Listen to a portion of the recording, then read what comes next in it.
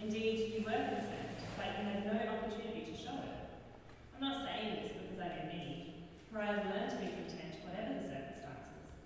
I know what it is to be in need, and I know what it is to have plenty. I have learned the secret of being content in any and every situation, whether well-fed or hungry, whether living in plenty or in want. I can do all this through him who gives me strength. Yet it was good of you to share in my troubles.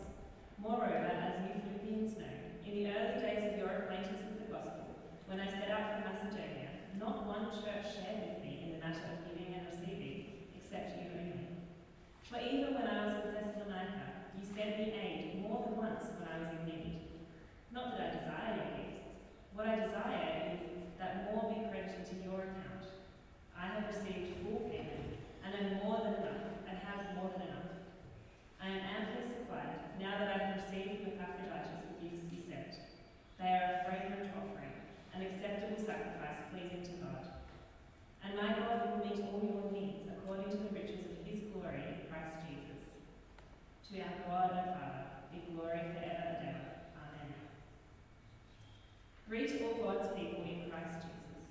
The brothers and sisters who are with me send greetings. All God's people here send you greetings, especially those who belong to Caesar's household. The grace of the Lord Jesus Christ be with your spirit. Amen.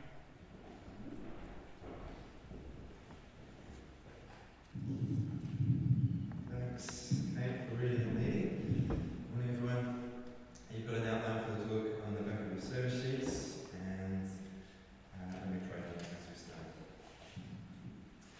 Father, we do pray that you would give us a hunger for your word, and we pray that now as we reflect on this passage together, you would give us open, soft hearts to receive, and ready wills to put into practice the things that you say to us. In Christ's name, amen. So this morning we come to the end of our series in the book of Philippians, and in this section, Paul responds directly to the gifts that the Philippians had sent him. You see, at one level, this whole letter was written because of Paul's need to write a thank you note to the Philippians for their gifts. If you remember, Paul is in Rome, he's in house arrest, and the Philippians had sent a man called Epaphroditus to Paul with some kind of financial gift. And the letter of Philippians is Paul's reply.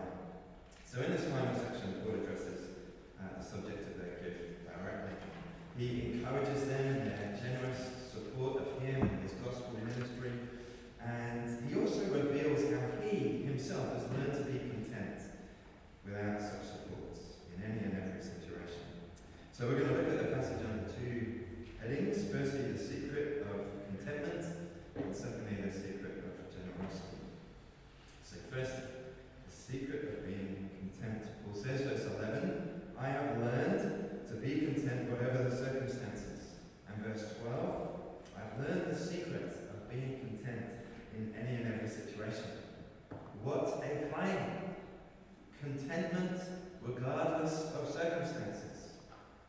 I guess we could all remember times when we felt content, when a new romance is blossoming, or when we've just landed a better than expected bonus, or when your team has just won the footy grand final, or when we're sitting on the beach eating chocolate ice cream. We all know what it is to be content in some circumstances, but Paul has learned the secret of being content in all circumstances.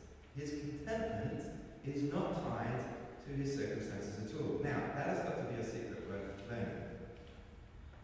Just think how radical this is in today's materialistic society. A book written by an advertising executive says, our business is not to match your needs with a product, but to create needs you didn't have before. The title of the book, still on the screen, The Want Makers. Isn't that a great title? The Want Makers. The whole advertising industry survives on making us feel constantly discontent. The message constantly put out to us is that the secret of contentment is in having more things, a bigger house, a better car, the latest electronic equipment. And yet, when you think about it, the people who've had the most possessions have not generally been the most content. John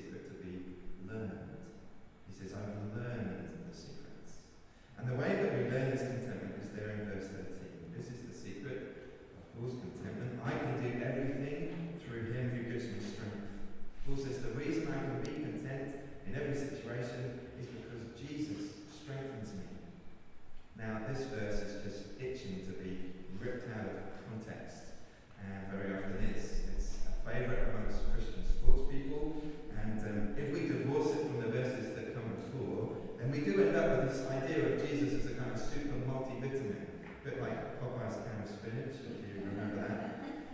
But that's not what these verses are about. The strength that Jesus gives us is not to enable us to lift cars above our heads or rip up phone directories with our bare hands. The strength Jesus gives us enables us to do something more amazing. It enables us to be content in any situation. The word Paul uses here for contentment is taken from the Stoic philosophers of the day.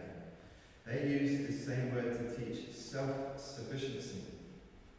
Paul uses the same word, but it's clear he's not talking about being self-sufficient, but Christ-sufficient. I can do everything through him, or more accurately, in him. Paul is saying, I'm in Christ, I'm united with Jesus, and as long as that's the case, I can be content.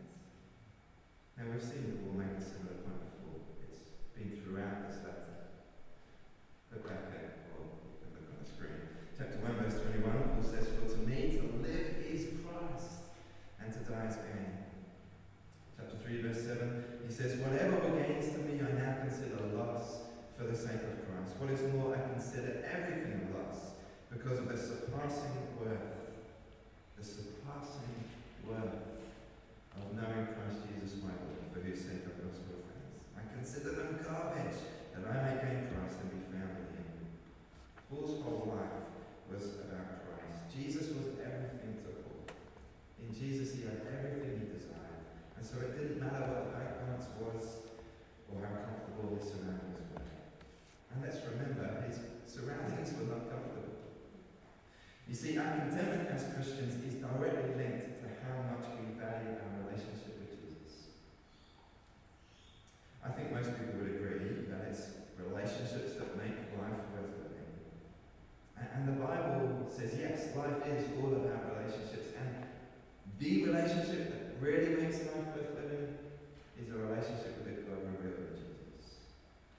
Jesus himself said, "I have come that you may have life to the full." Jesus defined life, eternal life, as being in relationship with God. Paul said, "For me to live is Christ." And in Christ he was able to be content, whatever external circumstances he faced. I wonder what he would say. For me to live is, if to live is work, then your contentment will be dependent on your performance, your job performance. If to live is family, then your contentment will be dependent on the health and happiness of those in your family. If to live is pleasure and comfort, then your contentment will be dependent on your material wealth and the holidays you go on and the experiences that you can enjoy. But if, like Paul, to live is Christ, if Jesus is everything to me, then my contentment will no longer be circumstance dependent. If I'm in Christ, I have everything I desire. No one can take it away. No one can rob me of him. It doesn't matter what my circumstances are, I have Jesus as my friend, my Saviour, my Lord. Now, in saying all this, I don't want to ignore the real hardships that people face. There are people here today with real needs, heart-wrenching desires, situations we all wish would be different. It's not easy to be content. I don't want to be guilty of insensitivity, just giving you platitudes. But at the same time, we all need to hear what God is saying. There is contentment available. It has to be learned, but it's available in a relationship with Jesus. Jesus said, "Come to me, all you who are weary and burdened, and I will give you rest. Take my yoke upon you and learn from me, for I am gentle and humble in heart, and you will find rest for your souls. My yoke is easy, my burden is light." So that's the secret of contentment. Secondly, we learn the secret of generosity. The Philippian Christians, I clearly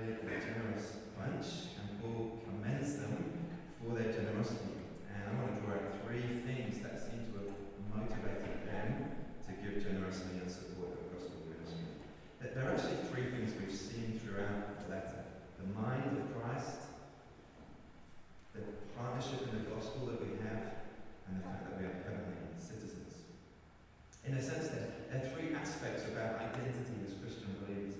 We are those who have the mind of Christ. We're those who are partners in the gospel. We're those who are citizens of heaven. So we'll go through them in turn. Firstly, the mind of Christ. Paul says, verse 10, I rejoice greatly in the Lord that at last you renewed your concern for me. That word concern is the same word he used back in chapter 2 when he said in our memory verses, in your relationships with one another have the same mindset, the same mind as Christ. It could be translated have the same concern as Christ Jesus, the same attitude, the same way of thinking. So Paul's commending the Philippians that in their support of his ministry, they are displaying the same mindset as Christ has. What was that mindset? Well, it's what we've been learning, isn't it? Jesus, who left the glories of heaven, all the comforts and privileges of heaven, was born as a man, died on a cross, a slave's death, humbled himself, gave of himself to the point of death on a cross, and died in our place, opening up the gates of heaven for all to come in. That's the mind of Christ, humble, selfless service for the sake of others, for the salvation of others. That's the mind that God honours and delights in. Therefore, God has exalted him to the highest place. And Paul says, verse 10, I rejoice that you've renewed that Christ-like mind on my behalf. Selfless, sacrificial service for the eternal well-being of others. Giving yourselves, giving your money for the sake of others. See, the motivation for generous giving is the gospel. To the degree that we really grasp Christ's selfless service of us, we will be motivated to give ourselves, including our money, in the service of others. So Paul's saying, in your generous giving, you look like Jesus. You're displaying his mind. And I think there's a similar idea in verse 17 and 18. Verse 17, Paul says, the reason he's talking about their generosity is not because he's angling for more, but because he's looking for what may be credited to their account. And I think what he means there is that the Philippians' generous giving provides clear evidence that they are Christ followers. The account of their lives is showing genuine spiritual fruits. They're showing that they have the mind of Christ. And Paul would say the same thing to us this morning. If you're giving generously to support gospel work, then be encouraged. That's not a normal thing to do. It's a good sign. Then in verse 18, Paul changes the image and describes their gifts as a fragrant offering, an acceptable sacrifice pleasing to God. The gifts have been sent to Paul, but Paul says they're a sacrifice to God. They're a fragrance, sweet fragrance to God, and pleasing to him. So it's hugely encouraging, isn't it? As we give our money to support gospel ministry, hugely encouraging to remember that we are displaying the mind of Christ. We're showing signs of true faith, and we're pleasing the very heart of Christ. So, we are those who have the mind of Christ. Secondly, we are partners in the gospel. It's been a big theme throughout the letter. Paul says in verse 15 that right from the start of their Christian lives, in the early days of their acquaintance with the gospel, as he puts it, they have shared with Paul in giving and receiving. Literally, they have partnered with Paul. They not only received the benefits of Paul's ministry, they also gave in support of him. They did this at a time when no other church was, and it was not just a one-off donation. They gave more than once, and now they've given to support him in prison. The Philippians' generosity was an expression of their partnership. You see, we always invest in the things that we care about. All people do. Whether it's our time, our energy, our prayers, or our money, we give to what we care about. The Philippians were generous in giving to Paul because the thing they cared about was the gospel. And they'd come to see themselves as partners in the gospel. Those who have a share, in God's great gospel enterprise of seeing the good news of Jesus proclaimed to the ends of the earth. Now, Paul encourages them that the gospel is bearing fruit. Their partnership is seeing results. That seems to be what's behind verse 22, where he says, all God's people here send you greetings, especially those who belong to Caesar's household. Now, when he talks about Caesar's household, he doesn't necessarily mean members of Caesar's own family, but certainly the soldiers and servants who would have worked in the royal palace. Just think how encouraging that must have been for the Philippians to hear that through their partnership with Paul, the gospel was infiltrating the most powerful government on earth.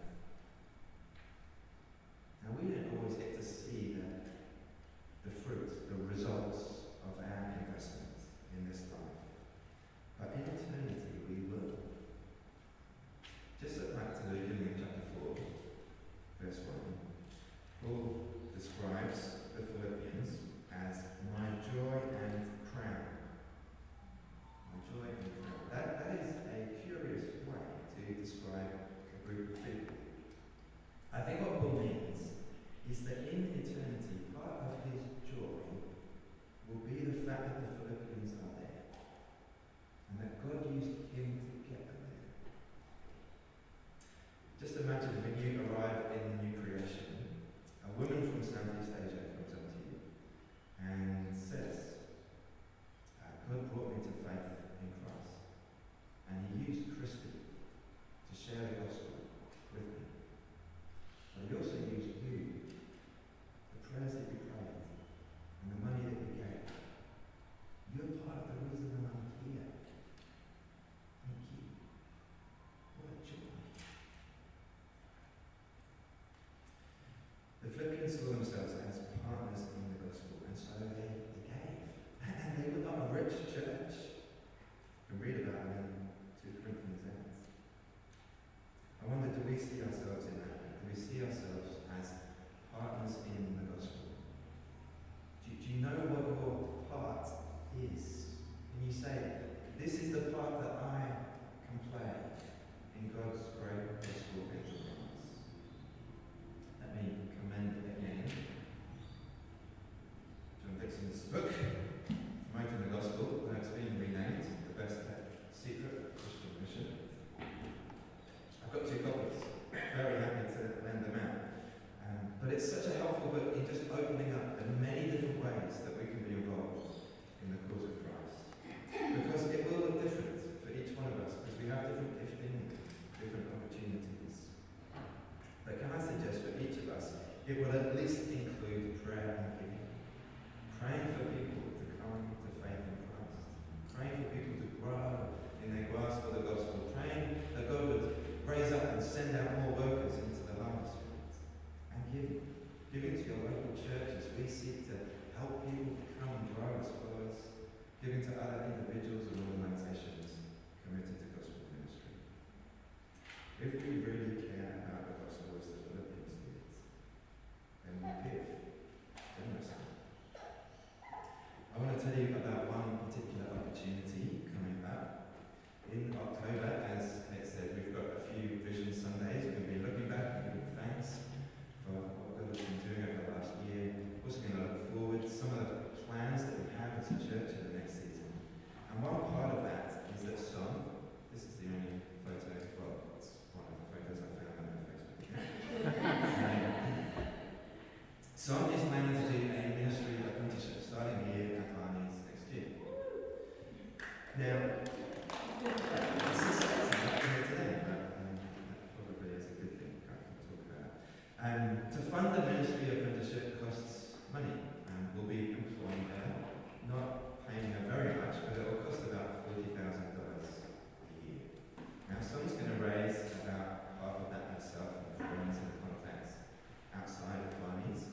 We need to raise the rest. So we're asking people to make pledges